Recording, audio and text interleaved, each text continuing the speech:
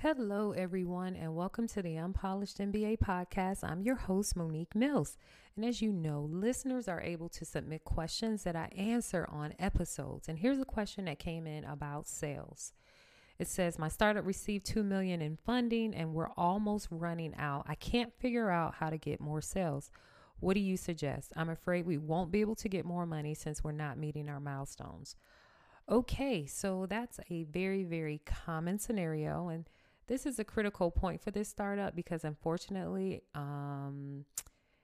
they are at a point where they won't get more funding if they don't figure this out. But I don't have enough details from that message about your industry, your product, your current sales process in place now, your marketing efforts, or anything to give really, really specific insights.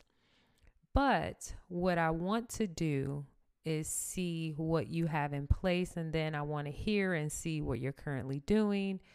Yeah, I have my clients do their whole sales script and process with me, role playing as the prospect. Now, I usually find tons of issues and things that need to be changed, and I mean tons. And since I don't know how you're approaching sales and how you even perceive sales, I can just tell you this. Look at your sales as a process in which you're determining if there's a fit between your prospect's needs and what you're offering. It's not to persuade them to buy. Now, I know that's tough, but once you make that mental shift to seeing it that way, everything changes and you will approach these sales situations differently. Right now, you're probably approaching it with a bit of desperation because you're under stress and about to run out of money and so on. So I would say calm down, just calm down. It's not over until it's over, and you still have some time to make adjustments. Now, as you know, as you're out there selling, just remember people are at different stages of their buying journey. So you have, those that are aware they have a problem and those that are aware, but they don't know a solution exists for their problem and or they're not looking for a solution either. And then you have those that are aware and are looking for a solution. And remember that just because they are looking for a solution does not mean they are ready or willing to buy or pay the price for it, for whatever it is that will solve their problem. And really, those that are at that stage, you can get a lot of tire kickers at that stage. And I see this happen a lot with startups, a lot. And so I don't want you to spend a lot of time there, especially now. So then you have those that have, looked at some solutions and they're about to make a buying decision. And I found that those bunch of people are the coolest to encounter because if you have a differentiated product from what they've seen in the market, they're typically blown away at the uniqueness in comparison to everything else they've already seen, and their eyes light up. And so in reality, you really have those three types of people that you need to determine if there is a fit between their needs and what you're selling. Now, for those that are unaware of their problem, you need to help them. And you do that by sharing information that educates them. Sometimes people think that things are hard because they're supposed to be, or inconvenient because they're supposed to be. And once they find out, I guess there is an easier way to do this. So I think back to like using CRMs, for example. Some folks literally just thought, they'll be using Excel spreadsheets for a while. But once people found out about different CRMs, they're like, oh, it actually doesn't have to be that difficult.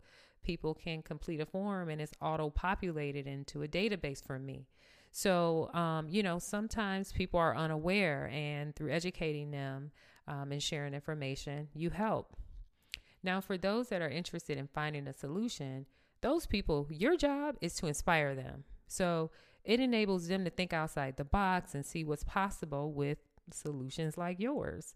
And then, for those who have an intent to buy, your job is really to assure them that they're making the right decision. So my question to you is, where are the people that you're speaking to? Where do they fit into these three different, positions? Where do they fit? what parts of your revenue engine do you actually even have started right now? Is your marketing up and running yet?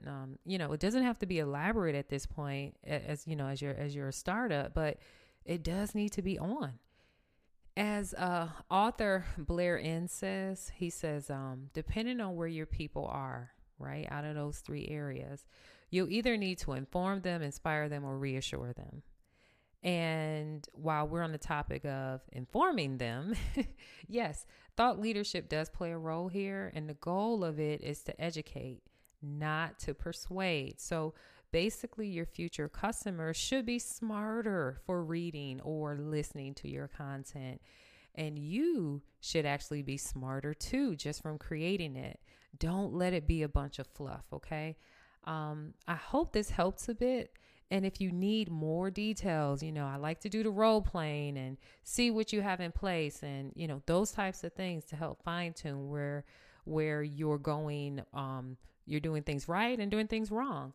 And if you need more details, you can always reach out to me by going to tpmfocus.com and clicking on the Contact Us button. All right, now, so we're going to hop into this episode with Brian Feroldi. And he is one of those folks that are really good at the informing them stage of the process. And he provides a lot of thought leadership. So with that, we're going to hop into the episode. Thanks. Brian, I'm really excited to have you here. I learned of you from following you on Twitter, and then I followed you over to LinkedIn and said, hey, I saw you on Twitter and you have great content, and I'm going to just connect with you here on LinkedIn where I'm most active. Cool. And so I appreciate you even responding to that. And so everyone on the Unpolished MBA podcast, I want to introduce you to Brian Feroldi. Brian, thanks for joining us today. Awesome to be here, Monique. Thanks for having me. Well, for those who are not familiar with your following on Twitter, they will be after this. Can you tell a little bit about what you do? Sure. I call myself a financial educator, and I create content that teaches people about money, personal finance, and investing. I have a particular emphasis on the third of those three, investing. And one of the things that I really love to do is explain how to invest in the stock market to people that are just starting out, because the stock market is incredibly confusing and complicated, but it's something that I personally love to talk about and teach people about. So my job now is to create content on fill in the blank platform about investing. How did you get started in that? I got started investing in 2004. That's when I graduated from college. I had zero education about the stock market and investing. And I say that, by the way, as someone that graduated with a business degree.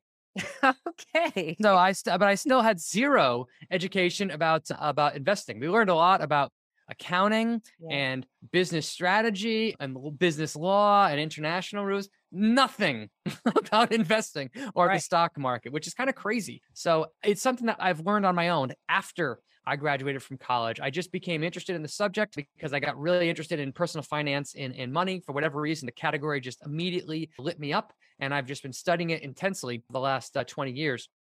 The way I got into becoming a financial creator was a big part of my personal financial education came through becoming a member of the Motley Fool, which is an online education tool that primarily talks about individual stock investing, but they have tons of content related to money and personal finance. It was my dream 10 years ago to work for the Motley Fool. 7 years ago, that dream became a reality, and I became a full-time writer for them. So I was a content creator of sorts. I was just doing it specifically through the Motley Fool, who I still have a relationship with to this day. 2 years ago, I started to write a book, which is called Why Does the Stock Market Go Up? A big part of writing a book is you need people to be made aware that your book exists. So I started to take marketing myself seriously 2 years ago, primarily on Twitter. And over time, I've graduated on to other platforms, and that has gone very well. And as I was building an audience for my book, I've kind of learned accidentally along the way that once you have an audience, you can actually make a living in numerous ways from doing so. So I've been a kind of full-time content creator on my own for about 18 months, but I've been creating content online for about 7 years. So did some of your audience from the Motley Fool spill over into your audience for your personal brand with your teaching platform, your content creation? Oh, there's no doubt. There's no doubt that helps. It's hard to suss out what the exact overlap is because the people that are on the Motley Fool, well, they have a pretty big audience. They are pretty niche. They're hyper-focused investors that focus on individual stock selection, which is something that I personally enjoy doing. But my content nowadays is aimed at the general population, people that are just new to investing in general and just have no interest in buying individual businesses, and they just want to learn about the stock market. So a lot of the content that I've created on my own, I would say transcends the Motley Fool audience, but there's no doubt that there's overlap between the two. So you would consider yourself an entrepreneur right now? You do this? Sure. Okay. I'm still trying to figure out what I want to be when I grow up, so I'm making it up as I go. Aren't we all? Yeah. Okay, so here's the thing, and I always try to help people understand like the business model behind certain content creators. So you educate people, they start to follow you, then what? Because as an entrepreneur, there's a business model involved. So then Yeah, you have to find a way to create income for yourself. And I'm very much still in the figuring out the monetization method. I think I did a really good job with building an audience, and I've sucked at monetization, just was like terrible at it. So that's what I've been trying to learn how to do over the last 6 months to a year. So the way that I monetize my audience today is through sponsorships on my newsletter and on my YouTube channel, as well as some just basic ad revenue from those things. But 6 months ago, I launched my first online cohort-based course where we teach people how to read financial statements. So we go line by line through the income statement, cash flow statement, balance sheet, and we teach people how to read these the same way that an analyst and an investor would. And what's cool about that is learning how to read financial statements isn't just a skill that you need to know if you're an investor. I mean, it's a skill that can help you in your entire business career. So if you're an entrepreneur, learning financial statements is not an option. It's required to do so. Or if you want to move into like an executive management team at a company, learning how to read financial statements is a required skill. And from my own experience working in the business world, I would guess that 98% of business professionals are financial statement illiterate. Yes. You don't know how to read financial statements. People in accounting do. If you're the CFO, you do. But I personally know executives at publicly traded companies who don't know how to read financial statements. So where do they pick up that skill? Exactly. Right? So that is the skill that we teach people online in a cohort-based course. So it's it's basically a Zoom session, and we started doing that, and that's become my number one source of income. On LinkedIn, you provide some financial statement breakdowns that really get to the ABCs of it. It really simplifies it so anyone can start to try to learn and understand the terminology and what they should be looking for in financial statements. Well, let me ask you this. How did you learn how to do that? My own interest. The best term I heard recently was everything is figure outable. You can learn anything nowadays. The tools are there and they're free.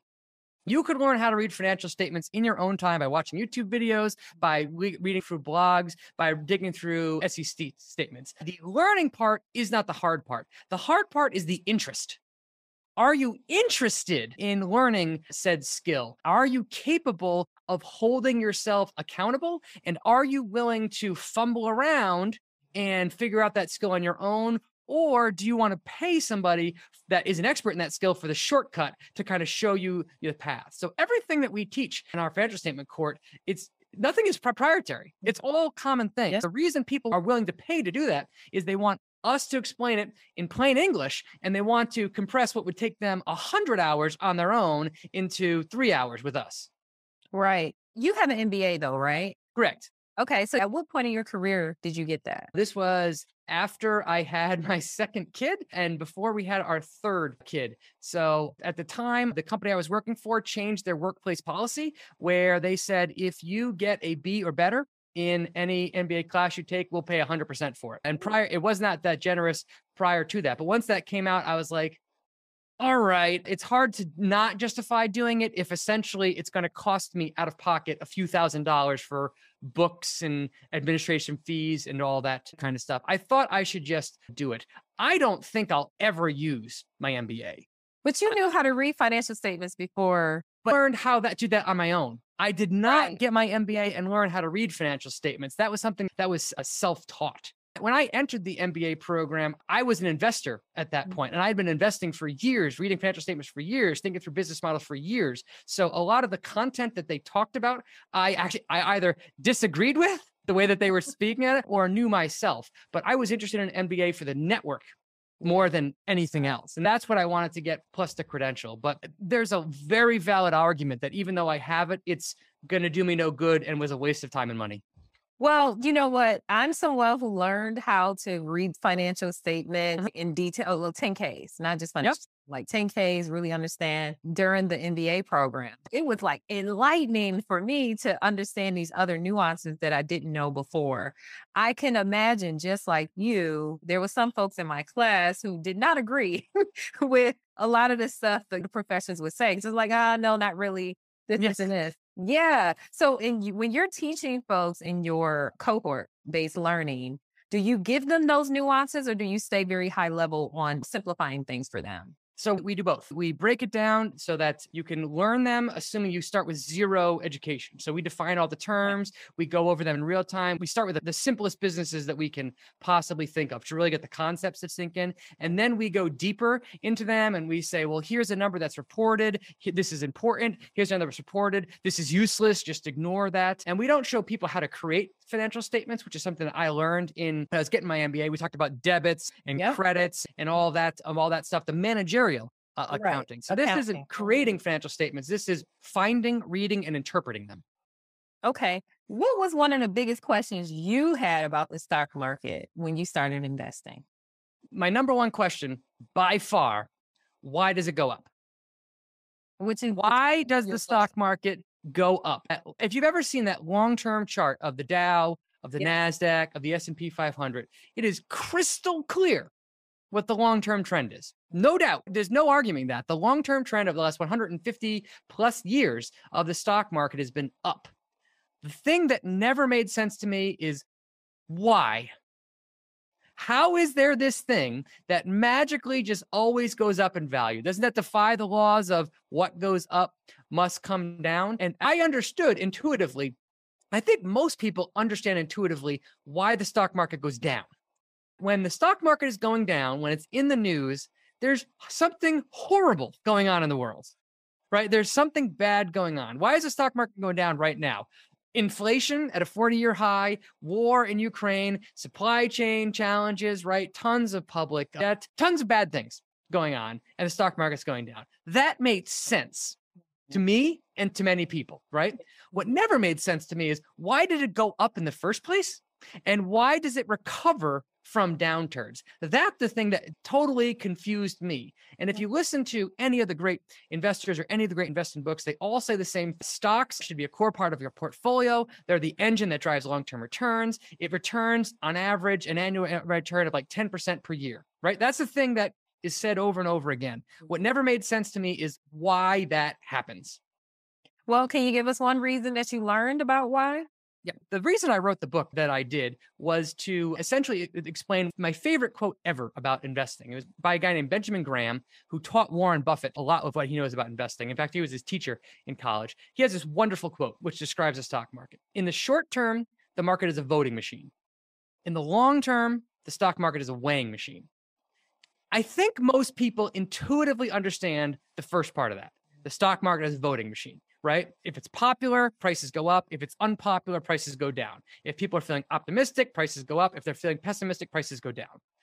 People understand that because they understand how auctions work naturally. What people don't understand is the weighing machine part of that, right? In the short term, the only thing that matters is sentiment. Are people feeling happy and optimistic? Prices go up. Are people feeling pessimistic? Prices go down. But what doesn't make any sense is that stock prices are actually linked 100% in the long run to the businesses that underlie it. And the stock market in the long run will follow what happens to those businesses' profits. If those businesses become more profitable over time, the stock market will go up. If those businesses become less profitable over time, the stock market will go down. So the goal of my book was to explain that link and why it's there and how it happens in the long term. Love it. So let's take a moment to thank our biggest sponsor of this podcast, TPM Focus, a strategy and execution consulting firm focused on generating revenue and finding product market fit for startups and small to medium-sized companies that are launching a new innovation or entering a new market. In a nutshell, if you're launching a new innovation or into a new market, we'll align your technology, marketing, sales, and customer success with your financial goals to ensure your company makes money while finding and solidifying your place in the market. Head over to tpmfocus.com to see testimonials and reach out if you'd like to work with us. So I want to know, since you've been at this for a while, if you can share like your experience during the dot-com crash. I was not an investor during the dot-com crash, but I was in college at the time. And just like everybody else, I was vaguely aware that the stock market had gone up tremendously in the late 90s, right? And 2000 came, and then it'd been going down. And like everybody else in the world, on September 11th, 2001, I was glued to CNN or whatever news was on. And as soon as the markets opened the next couple of days, I remember seeing red, right? Huge, down, negative, awful red. It made sense to me why markets were falling because of September 11th, right? Again, what didn't make sense to me is why they were up before that. And before I had an education about this, it's very natural to say, this is the fault of the president. This is the fault of the terrorist organizations. It's easy to say, this is the fault of fill in the blank. What was not obvious to me at the time was that's how markets work. But markets declining precipitously on occasion is a perfectly natural and healthy way that markets actually function. So I did not have money in the markets at the time, but I remember observing them as an outside participant and saying, I remember them going up. Everyone was happy. Now they're going down. Everyone is sad. Looks like capitalism is done. We had a good run. Game over, right? And then miraculously, by 2007, all-time highs again. All-time highs again. Why? Why did they recover? And then came what? 2008. Right. And the Great Recession, and it seemed like the Great Depression too was here. Banks were going under, AIG was going under, people were getting kicked out of their houses, the unemployment rate skyrocketed. It looked like a catastrophe economically. And what happened? The stock market bottomed in 2009, and then it went on one of its biggest bull market runs ever, right? So massive crash followed by all-time highs, massive crash followed by all-time highs. It's so confusing when you see that happening and you don't understand what's going on. You know, it's cyclical. Folks will say, well, every 10 years, this is what we expect to happen. Have you found that to be true? If you look back at history, there does seem to be a relative cadence to how often markets decline. The numbers that I've seen are every year, the stock market falls peak to trough about 10%. That's normal, 100% normal. Every 4 years, the stock market falls peak to trough about 20%. Every 10 years, peak to trough about 30%. Every 25 years, peak to trough about 40%. And then once or twice a century, peak to trough 50 or 60%. That does seem to be the relative cadence of declines. But if you've looked over the last 3 years, we saw massive decline in March of 2020, peak to trough 36% decline, something like that. It was over in 1 month. One month and it was over. And that's a massive boom, unlike we've ever seen, followed by the last 18 months or so have been a massive washout that has remnants of like the 2000 dot-com crash to it. So just in the last 3 years, due to everything we've experienced in the world, the volatility has been much higher, much higher than it normally has. So it doesn't line up perfectly with this is how often these things happen. Yeah. But yeah, it is normal for markets to get punched in the face every couple of years. Yeah, and it's like people really get a chance to see how all of these things, especially relative to the stock market, it's all interconnected with what's happening economically, what's happening internationally, like all of these things, what's happened politically, you know, during the time when we were going through the election cycle, everything is connected. We're all connected in some way. So one of the questions I have for you is, well, why? I know why, but why should the average person care about the stock market? Most people actually don't have money in it outside of their 401k. Yep. Well, if they have money in their 401k, they should care about it, right? They are, in a very real way, betting their financial future on the market. If that doesn't make you care about it, I don't know what will. The analogy that I like to use is the stock market is like a little league baseball game. It is impossible to get somebody to care about a little league baseball game. But the second their kid or grandkid is in the game, they really care about that baseball game. The stock market is the same way. Right? If you don't have money in the market, why on earth would you care about it? It goes up, it goes down, there's news, good, bad, boom, bust, right? It looks like a random number generator. That's all it looks like, right? It goes up, down, up, down, up, down, down. But if you have money in the market, that's when you actually start to care about it. And the reason that I like the market so much is the stock market is the greatest wealth creation machine humans have ever devised. It is literally possible with the stock market to take an ordinary salary and continually invest in the stock market and generate extraordinary wealth. Just a few $100s invested in the market for 30 or 40 years, so a working career, a few $100s invested continually in the market and reinvested can become millions. Multiple millions of dollars by the time you reach your retirement age. Name another thing that you can do that with, right? Name another thing where you can put in small amounts of money continually and out the other end come life-changing amounts of wealth. And it's natural for people to say, some people say, I'm not interested in money. I don't care about money. That's not a valid excuse, in my opinion, because money affects every aspect of our lives, whether we want it to or not, right? Where you live, where you send your kids to school, the education you receive, the healthcare you can access, the vacations you can go on, the quality of the water and the life experience you can have, all require money, period, end of story. So one of the best things you can do to make your life better is to increase your net worth over time. And I personally believe that the best way to do that is by investing in the stock market. Well, do you think people need a financial advisor to be successful in investing in the stock market? Financial advisors, there are upsides and downsides to them. Nobody needs a financial advisor. Everybody that is listening to this is smart enough to learn how to become an investor, to understand the markets, and to set up a plan to do it themselves.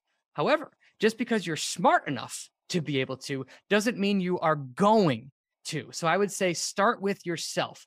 Are you interested in becoming your own financial advisor? Are you interested in studying markets? Are you interested in learning about how the market works? Are you interested in setting up your own plans? For plenty of people, the honest answer is no. They are not interested. If that is you, that is perfectly fine. Perfectly fine. Then for those people, hiring a financial advisor makes total sense. Or if you're just the type of person that wants a second opinion on investing, somebody to bounce ideas off of, somebody to call if you're scared or excited, in those people, a financial advisor can make sense. So a lot of people that I know do hire financial advisors, and good financial advisors can add real value to other people's lives, but they're not a requirement to do well. Most people I know are afraid to do stock picking on their own. 99% of people should not pick individual stocks. Yeah. 99% of people should not. We don't know what we're doing. We're not the experts in that. It's not because they're not smart enough. You just have to do 5th grade math. In fact, it's probably 4th grade math nowadays. It's addition, subtraction, division, multiplication. That's the only math you need to know to do well with investing in individual stocks. The reason people shouldn't invest in individual stocks is because people aren't interested to do the work necessary to do it well. If the idea of cracking open SEC filing bores you to tears, don't pick individual stocks, right? I personally like investing. I personally enjoy digging into SEC filings, listening to conference calls, judging management teams, thinking through business models, tracking how companies are doing. I enjoy that. That is fun for me. But I'm in that weird 1% of people that's fun for. If everything I just said sounds boring, like incredibly boring, incredibly dull, you wouldn't look forward to it, no problem. Don't pick individual stocks. I love to read 10Ks. So I know that's weird. Yes, right? Very weird, but that's great. I learned so much about a company. But who should be involved in picking individual stocks then? If the average person shouldn't be, who should be? The only requirement, in my opinion, is those that are interested in doing it, period. People that literally are interested in doing that. To give you a sense of what I mean, I would rather listen to Tesla's conference call than watch a Hollywood movie. Like Tesla's conference call to me is more fun than watching the next Iron Man or whatever. Like I just have tremendous fun keeping up with what that company particularly is doing and all the things that they have going on. That is something I very much look forward to doing. If that sounds crazy to you, just don't pick individual stocks. Earlier, you had brought up previously how employees are saying no to the free money, of a 401k, basically an employer match. Why? Yeah. So if you work for a company that offers a 401k, one thing that many companies are incentivized to do is to incentivize their workers to contribute to it by offering what's called an employee match. A very common one is like a 6%, 3% one, for example, meaning if you contribute 6% of your salary to this 401k, we will contribute an extra 3% on top of that, AKA we'll match 50%. That's a common one. There's a bazillion different combinations of ones that are out there. But the employer is essentially saying, we will give you extra money to invest on your behalf for free. The sad news is about 20% of people that have access to a 401k with an employer match don't do it, which is the same thing as saying to your employer, I decline the raise you're giving. I don't want the free money that you're offering me. And if that sounds crazy, that's because it is. Right? A 401k match is the closest thing to a no-brainer investment as you'll ever find, right? In that 6%, 3% case, that is a guaranteed 50% instant return on your money. Guaranteed 50% return. And it's a 3% raise. So if you make 50K a year and you don't do it, that's saying to your employer, I don't want $1,500. Yeah. So why do you think people do it? I'll just tell you real briefly from seeing the stories and stuff of, people being publicly transparent with their situations. They're like, hey, inflation, gas prices are high. I can't afford to put that money away right now. I need to use it to live right now. Totally. It is. Yeah. So is that what you see? A combination of things. One, I think that people are not educated about what a 401k is. Again, if you know nothing about the stock market, except for it goes down on occasion, some people their personality is not a fit for investing in the stock market. As awesome as I think the stock market is, the way that the stock market works is not a fit for their personality, right? If the idea of putting your money into the market and that money could be worth 20% less or 30% less over time, if that thought would make you lose sleep, stock market isn't for you. Yeah, agreed. Just period, right? For those people, bonds and CDs and cash, perhaps even real estate, are better fits for their personality. So if that's you and you don't want to invest in your 401k, I guess that makes sense. Other people, especially those that are new to their careers, they need every dollar that they make in order to just fund the necessities of life, right? And it's very common for people to, especially when you're first starting out, their budget is so squeezed just from the cost of living that they don't have that extra to put in it. So I'm sure in that 20%, there are both of those cases, but still, I still think that you should do everything in your power to capture that, because that is literally like free money. Also, the other thing is, while let's say you have that 6%, 3% thing I was just talking about, by contributing 6% of your paycheck to a 401k, that's reducing the amount of taxes that you have to pay. So it's a 6% hit to your pay, but the amount that you actually take home, it's less than a 6% hit to that. So it's not as big of a bite as people can do. And even if your budget is tight, still contribute 1%. Just building the habit and getting that going is more important than anything else. Well, as we wrap up here, I want you to share with us some of your biggest investing mistakes. So I've made so many mistakes, so many. And I'm not going to cheat and say, well, I didn't put it all on Amazon on day one or, anything like that. By and large, the biggest mistake that most people make with investing is they just don't do it. Okay. They don't do it. In my case, I was naturally drawn to invest. As soon as I learned and understood what investing was, I was like, I'm in. I was fully committed to it, did everything I could to make more money so that I can invest more money. Like for me, I was just like a fish to water. I just like took to it. But I did make plenty of mistakes when I first started out. The biggest mistake that I made is I didn't properly educate myself about what investing was before I started doing it. I just started doing it. And I was buying things that I didn't understand, and I was doing them for reasons that I thought were sound, but did not end up being sound. For example, I bought stocks that had 20% dividend yields because I thought they were safe investments. A dividend is like a cash payment that a company gives to you. And a 20% dividend yield, if that sounds too good to be true, that's because it is. Yeah. I did not understand that. Okay. I just thought I buy this thing, I earn a 20% return. That's great for me. I didn't understand that dividends are optional, that dividends that high of a yield often don't get paid. They're not a guarantee. They are something that the company hopes to do. So I bought plenty of stocks that went down because I didn't understand what I was doing. But looking back, so many of the mistakes that I made me the investor that I am today.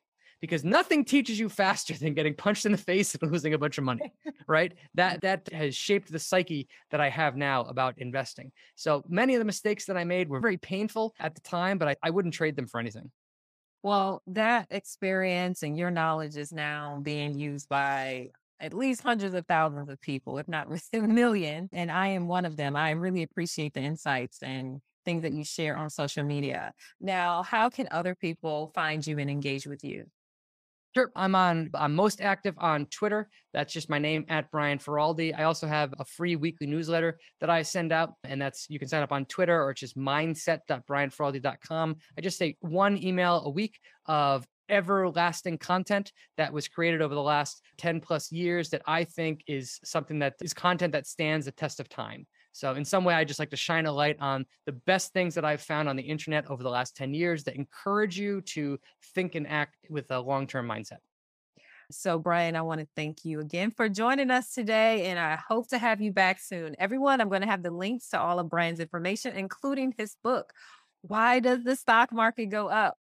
And Brian, thanks again for joining us today. Thank you for having me. Now you have the option to text me any question that you have about your business, about career, and I will answer it on the show.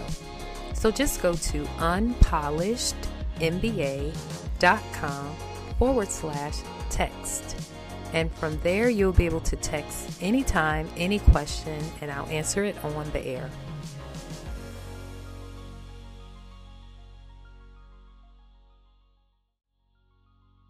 Thank you for listening to the Unpolished MBA podcast. To hear more episodes or to request to become a guest, please visit unpolishedmba.com.